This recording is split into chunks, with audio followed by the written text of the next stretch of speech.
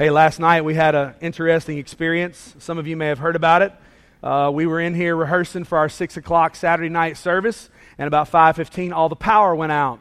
And so we had to shift, move, and come up with a plan. We ended up in the sanctuary with a generator and a floodlight and a microphone, and that was about it. It was a great night of worship, just a great opportunity for us to gather together, and we just rolled with it and went with it. We were excited that the power was on this morning and going, all right? We're excited that we're here this morning. I believe that we can all agree that there is great power in our words.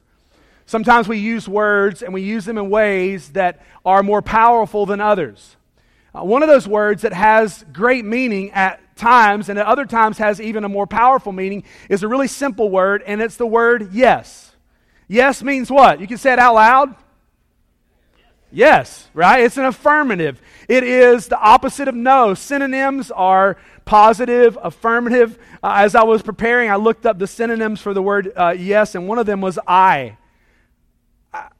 I used that on National Talk Like a Pirate Day, and that was the last time I used that one, okay? Someone can text me, my wife can text me and say, honey, can you pick up a few things at the grocery store? And I can respond with a yes, just a simple affirmative.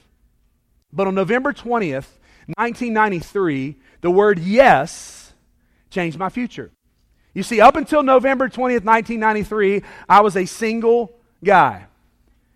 1993, November 20th, was the day that after several months of dating, I had made the decision that I was going to propose to Emily Tucker. We were students at Mars Hill College. We were juniors there, and we had been dating for several months. I'd gone and spoke with her parents and gotten permission, and so I had figured out this whole day. And guys, let me just tell you, it was a good plan, all right? We went from Mars Hill to Asheville, which is about 30 minutes, and we went into town, and we went to Biltmore and walked around Biltmore for the day. Then we went to Biltmore Village, which has all these little quaint shops. And my wife was about to graduate with her degree in elementary education. So I took her to a children's bookstore, right? Smooth, right? Real smooth. So I took her to a children's bookstore, let her pick out a book because, we could remember the day with the book. I mean, it was all planned. So we went to this super nice dinner. And we began our drive back, and it was dark. And I remember I had a box underneath my seat. And had a ring in it. And I remember all the way back to Mars Hill, reaching under my seat, making sure the box was still there. Reaching under my seat, making sure the box was still there. I mean, I was nervous. There's a lot of money underneath that seat. And so I was driving, I was nervous, I was sweating, I was just, can I do this? And the setup was this. We were going to go to an amphitheater on campus because when we first started dating, we took a date where we took a camera, where we snapped pictures, and you'd get it developed. Some of you know what those are, right? And you get it developed, and you get the pictures back. And one of the pictures that we took as a joke was me proposing to her on one knee in this amphitheater. It was a funny moment. So I decided that'll be the place to take her back to. So we get there, it's dark. A friend had put a flashlight and a blanket there for me to kneel down on. And I got down on one knee, and I turned the flashlight on. I gave the world's best speech ever. Romantic, poetic. I don't remember what I said, actually. I just remember the magical question came out of my mouth, and it was this: will you marry me? Now, you know what? I didn't want a paragraph answer. A paragraph answer is bad news in that moment, right? A sentence may be bad news in that moment. I wanted one word, and what was that word? Yes. As simple as a text message, yes. Yes.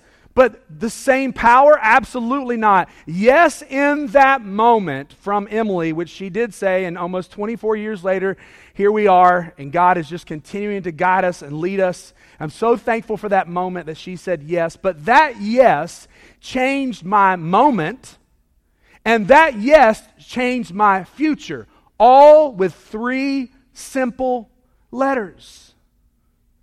And that yes is still a yes. Because every day that we wake up and every day that we continue on in this marriage, we're saying yes again. We may not look at each other, I may not ask her the question, but there's a moment where it's a yes every single day. It was a yes then, it was a completed moment, but it was a yes that continued and still continues to say yes.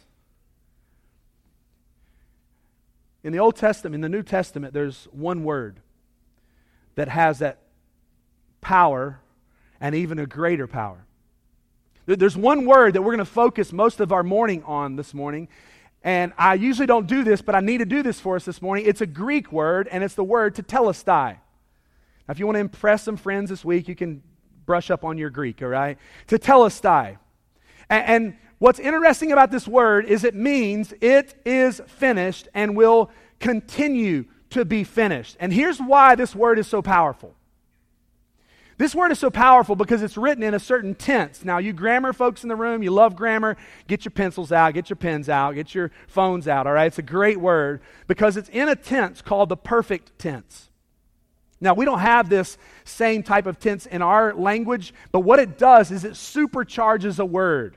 In Greek, our language and the English language don't mesh all the time, but there's a moment, several moments in Scripture where words are put in this tense, and here's what it means. When a word is used in this verb tense, it means whatever is happening then is done, and that same word and what it defines is being done in the future. And so the word tetelestai means to complete, to be done, to be finished. It is finished in the moment, and it is finished for the future. It is a both and. It is a supercharged word for us to try to get our minds around. Now, in English, again, one word, tetelestai in Greek, becomes three words. It is finished. And really, if you want to put notes in your Bible and you want to include everything, that definition that I had up there would be a more complete picture of that, tetelestai. It is finished, and it will continue to be finished. So we're going to get to that word in just a moment. But I want to take you to several passages of Scripture that are going to lead us there. And it is found in the midst of the story that this week represents the week of Easter, the death and the resurrection of Jesus.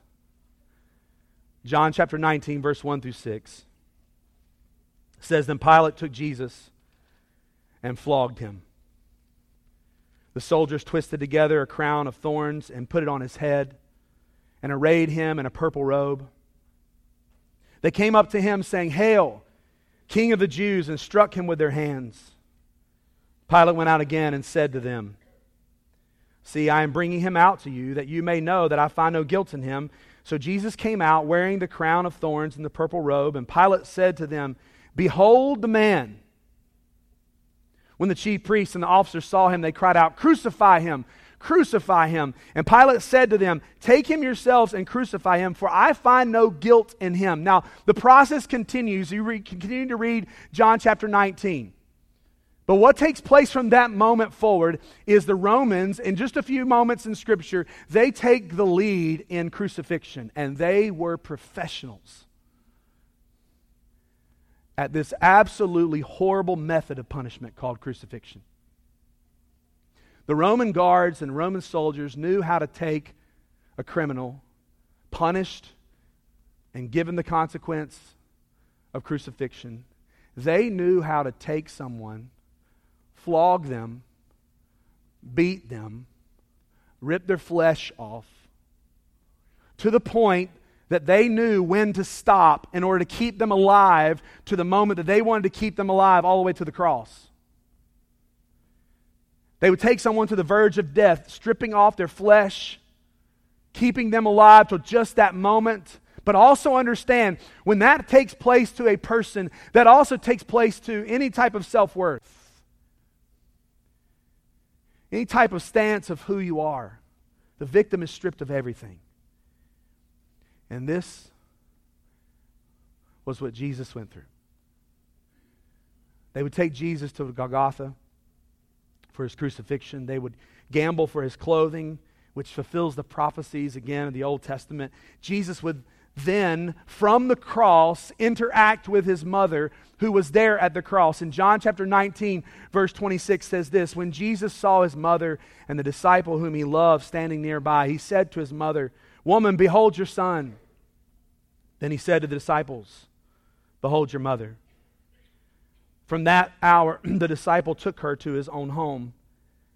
After this, knowing that all was finished, said to fulfill the scripture, I thirst.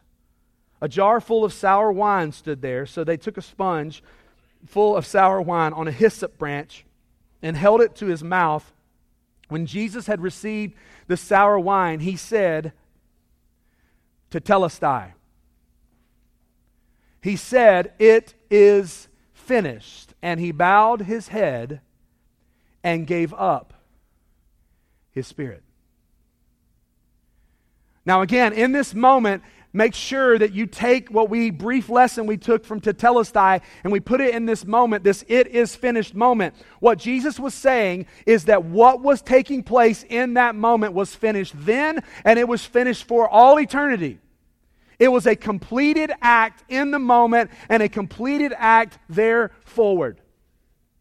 So the question I think we need to ask about this moment from Jesus and this moment from Scripture is, what is finished? It is finished. Well, what is finished? I want us to look at three specific things this morning about what is finished in this moment on the cross. What is finished through the death and the life and the resurrection of Jesus Christ? I want to start in the Old Testament. In the Old Testament, God had set a standard for priests and the spiritual leaders of the people of Israel, and it was a system of sacrifices. And they had sacrifices for everything, folks. Hebrews tells us this. It says, "For every high priest chosen among men is appointed to act on the behalf of men in relation to God, to offer gifts and sacrifices for sins. He can deal gently with the ignorant and wayward, since he himself is beset with weakness. Because of this, he's obligated to offer sacrifice for his own sins, just as he does for those of the people." So every community would have a priest, and specifically the Old Testament, the believer, the Israelites, those that were children of God, wanted to take their sacrifices, if they could, at all possible, to take those to Jerusalem. And periodically, they would take a sacrifice. They would take a grain offering. They would take a burnt offering. They would take a sin offering. They would take a peace offering. And over, they had this complex system of sacrifices. I am so glad that that system has been done away with Jesus for several reasons. One of them is just extremely practical. I really am glad that sacrifice system doesn't happen, and you guys aren't bringing me your lamb and sheep for sacrifices. I got to tell you. I mean, can you imagine how awkward this morning would be? If once a year, the head of your home would bring a sacrifice to the priest and that person would lay hands on that sacrifice and let the blood of that, the priest would take that into and make a sacrifice to cover your sins, and next year you do it all over again. Whew, I like my job a lot better. I'm also exceptionally glad of this, because when Jesus ended the sacrificial system, what he was saying was he became a payment for the sins once and for all. Grasp this. When Jesus offered himself as a payment for sin upon the cross, he became the sacrifice. The system from that point forward was fulfilled and finished. And so Jesus on the cross says, "It is finished." It is finished now, it is finished in the future. What's finished? The sacrificial system that you had to do every single year for peace offerings, for cleansing offerings, for different types of grain offerings and tithes and offerings. You bring a sacrifice. Scripture tells us when Jesus became a sacrifice, he became a sacrifice once and for all. Hebrews chapter 10 says, "And every priest stands daily at his service." So every priest daily at his service, offering repeatedly the same sacrifice, which can never take away the sins. But when Christ had offered for all time a single sacrifice for sins, he sat down at the right hand of God, waiting from that time until his enemies should be made a footstool for his feet. For by a single offering he was made perfect for all time those who are being sanctified. Did you catch that? He made a single offering. When Jesus was on the cross, he became the sacrificial lamb to cover the sins of all mankind from that point and all the way future. It is finished. Tetelestai. What's finished? The system of sacrifices is finished. It's no longer about a system. Grasp this morning. It's no longer from that point forward. It's no longer about a system. It's about a Savior. But there's so much more. What else is finished? Before the crucifixion of Jesus, there's the arrest of Jesus. So we're backing up a little bit. Days before the crucifixion, Jesus is arrested. He's in a garden. He's there to pray. He's got his disciples with him. He's asking his friends, hey guys, can you pray for me while I go spend time with my Father in prayer? His disciples fall asleep. Jesus is agonizing. Jesus is about to become the sacrifice for the sins of all mankind. And only Jesus can grasp. Only Jesus can feel the weight of what he is about to endure. He's agonizing about what's happening. He alone can grasp the weight of our sins, of our filth, of our shame, of our despair. And he's going to end the sacrificial system once and for all, Scripture says. But there's something that's recorded here that I want us to see for a moment, because I want us to see the heaviness of this moment in the garden and then attach it to the cross. In Luke chapter 22, verse 44, it says this about Jesus. And being in agony, he prayed more earnestly, and his sweat became like drops of blood falling down to the ground. Now, this is a medical condition called hematidrosis. It's been proven that can take place. What occurs is when someone undergoes extreme intense emotional stress and strain, the capillary vessels in your face, sometimes in your nostrils and inside your eyes, believe it or not, begin to rupture. And blood begins to come forth to the skin, sometimes coming out of the sweat glands and sweating tears of blood. Jesus is in the garden. He knows that the weight of sin is about to be poured out on one man, and he's about to be the sacrifice. He's agonizing, he's praying, he's begging. He's coming to God and say, remove this from me. His disciples have left him alone. They're asleep. He's all alone, and he's crying to the point, and the stress to the point that he's crying tears of blood. About 4 weeks ago, I was somewhere else listening to someone else preach, and the entirety of their message was on this passage, almost, of Luke chapter 22, verse 44. And he shared an illustration that I could not share with you this morning. He was sharing that one of his pastors and he were talking about this moment in the life of Jesus, hematidrosis. And he said, I just can't come up with a way to get people to get this. And he said, well, I do. And the pastor shared this story. The pastor's a father, 3 children. He and his children and wife one day went to a community pool. They went to the pool, had a great day, packing all up, kids in tow, headed out. Community pool at that time of the night, they didn't have a lifeguard. They packed up, they headed out, got to the van. Dad turns around, 1, 2, third child not there. The father takes back off, looking for his youngest son. He runs into the pool area and he sees, to his horror, at the bottom of the pool, face down, his 5-year-old. He jumps in the pool, grabs his son out, begins to revive him. He's resuscitated. He's alive. EMS comes. He seems to be doing great. Everything is going well. The EMS said, hey, we need to observe him overnight. The father says, okay. So they follow him to the hospital. The little boy's doing fine. Story doesn't end there, but the little boy's fine, okay? He's good. Still alive. Still has 3 sons. But the father says to the doctor, he said, is everything going to be okay? He said, everything checks out good. And he said, the dad says, well, can you tell me something? Can you tell me about these red splotches all over his face? And he said, oh, well, the best I can tell is that he suffered from hematidrosis.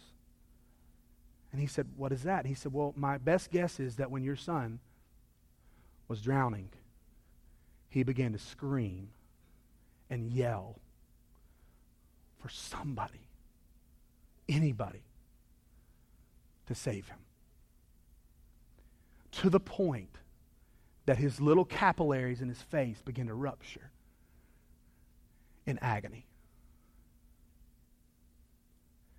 When you come and you read that Jesus cried tears of blood. Understand the agony and the weight of that moment. This is a Savior who knows He's about to endure the cross. This is a Savior who knows He's about to endure for the payment of sins. And when Jesus is in the garden, He is there, He's agonizing, He's pleading. And I share this with you to give you the full weight that when Jesus had received the wine, He said, "It is finished." And He bowed His head and gave up His spirit. That you understand it in that tetelestai moment, what's finished? The consequence, the payment, the weight of sin has now been removed, and it's been removed through a sacrifice for the moment and for all times. And let me tell you how weighty it is that the Savior, days before it took place, knew the weight and cried tears of blood.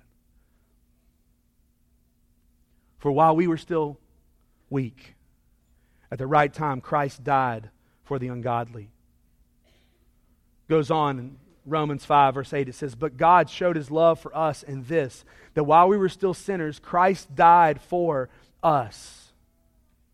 Since therefore we have now been justified by His blood, much more shall we be saved by Him from the wrath of God." What is finished? The system of sacrifice is finished. What is finished? Sin and death.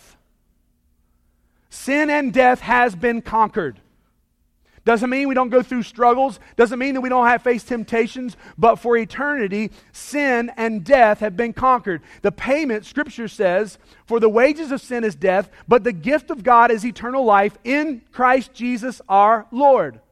There's a payment that had to be made, and it had to be made through a sacrifice. And if it wasn't Jesus, it was going to be you. For the payment of sin is death, but the free gift of God is eternal life in Christ Jesus our Lord. Jesus knew full well when He went to the cross that He would endure. He knew the time was now. He knew the sacrifice was now. He knew that without payment for sins once and for all, He knew what would take place to humanity. He took it upon Himself. Jesus came out of heaven. Scripture tells us that Jesus was before all things and is all things. He left His place out of heaven, came to a broken, sinful world, and became a sacrifice to end the system, but to also put an end to sin and death for every single one of us in this room today. It is finished.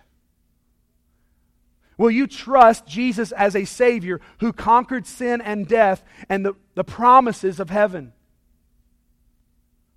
We can't take this lightly. Now please, listen to me. Don't minimize the death of Jesus by believing that there's more than one way to heaven. And let me just speak to that for just a moment.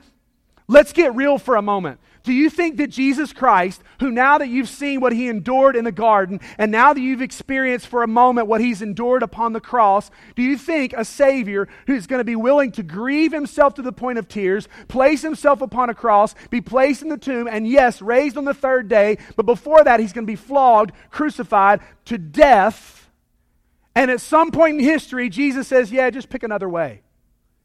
It wasn't that big of a deal. Choose another path. That's difficult when Jesus Himself says, I am the way, the truth, and the life. No one comes to the Father but by me. And please don't minimalize this from the hand and the picture of a glimpse of a God who loves you enough to send His only Son for your sinfulness. And how dare we say to a holy God, hey God, I know you sent your only Son and He suffered and He died a painful, excruciating death, but I'll tell you what, there's about a dozen other ways and I think I'm going to pick another one. It is finished. Have you trusted this Jesus as your Savior? I've personally chosen to trust Jesus as a Savior knowingly, willingly, humbly, who suffered and died and stared sin and death in the face and said, it is finished. It is finished now on the cross, and it is finished for all time. What is finished? Sin and death. Colossians 2 says, And you who were what? What's underlined there? Say that with me. You who were what? Dead in your trespasses and uncircumcision of your flesh. God made what? Alive together with Him, having forgiven us all our trespasses, by canceling the record of debt that stood against us with its legal demands. This He set aside, nailing it on the cross. It is finished. He disarmed the rulers and the authorities and put them to open shame by triumphing over them in Him. What is finished? Death has no victory. Hell has no sting. Sin and death are what's finished. The system of sacrifice is what is finished. And after triumphing over death and the grave and the naysayers and the skeptics, we have this in Scripture from the Gospel of Luke. But on the first day of the week at early dawn, they went to the tomb, taking the spices they had prepared. They found the stone rolled away from the tomb, but when they went in, they did not find the body of Jesus. While they were perplexed about this, that's a kind of an underlined moment. I love these moments. They were kind of perplexed about this, I'd say. Behold, two men stood by them in dazzling apparel. And as they were frightened and bowed their faces to the ground, the men said to them, "Why do you seek the living among the dead? He is not here, but He is risen. Remember how He told you while He was still in Galilee that the Son of Man must be delivered into the hands of sinful men and be crucified and on the third day rise?" And they remembered these words, and returning to the tomb, they told all these things to the 11 and all to the rest. Now, the Gospels all tell this moment from different perspectives and for different reasons. Mary comes to the tomb. She experiences this. She goes and called by name from a risen Savior. It's finished, Mary. It is finished. Death has been defeated. The disciples later time, they encounter Jesus. He comes into their midst and they look at His hands, they look at His side, and He's saying, "Hey guys, it's finished. I've conquered sin and death, not just on the cross, but through the resurrection. It is finished on the cross. It is finished every day. So disciples, now that you know that it's finished, let's get to work. Now that you know that it has been conquered, let's share this with others." But there's something else that's finished. Our searching, our striving, and our comparing in an attempt to be good enough is finished. Your searching, your striving, and your comparing yourself to someone else, to somebody in your family, to someone else on a magazine cover, to someone else that pops up on your screen, you're comparing in an attempt to be good enough, it's over. You can stop. Isn't that relieving this morning? You can stop comparing yourself. You can stop searching. You can stop trying to work your way up the ladder and say, "You know what? I'm just going to rest in who I am and where I am and how God has created me." Why? Because it's finished. Tetelestai, once on the cross and for all time. Because it is finished, you can stop living your life, and I can stop living my life in comparison to someone else. And don't think that preachers don't do it.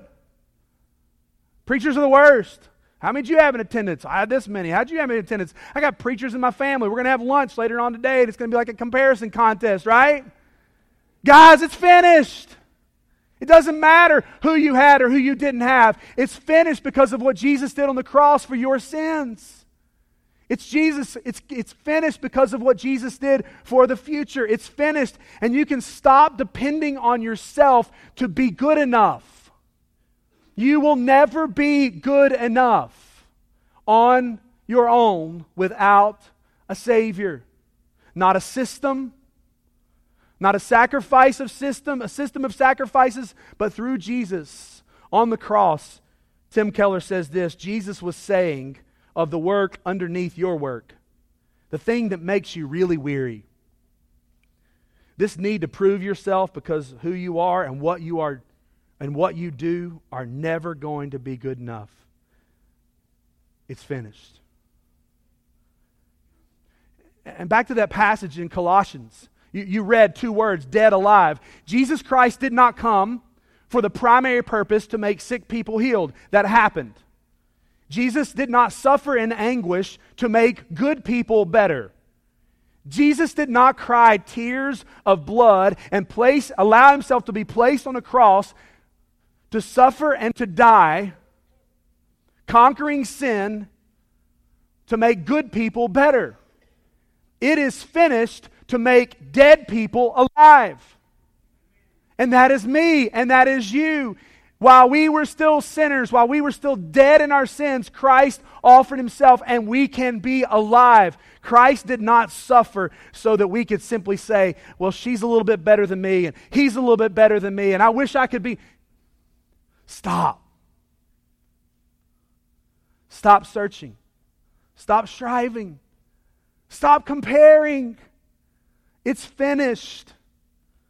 You will never find another religion. You will never find another faith, another example of one person in history, another more verifiable compilation of words that we have in Scripture. You will never find peace in trusting in your own self. Why? Because it is already finished.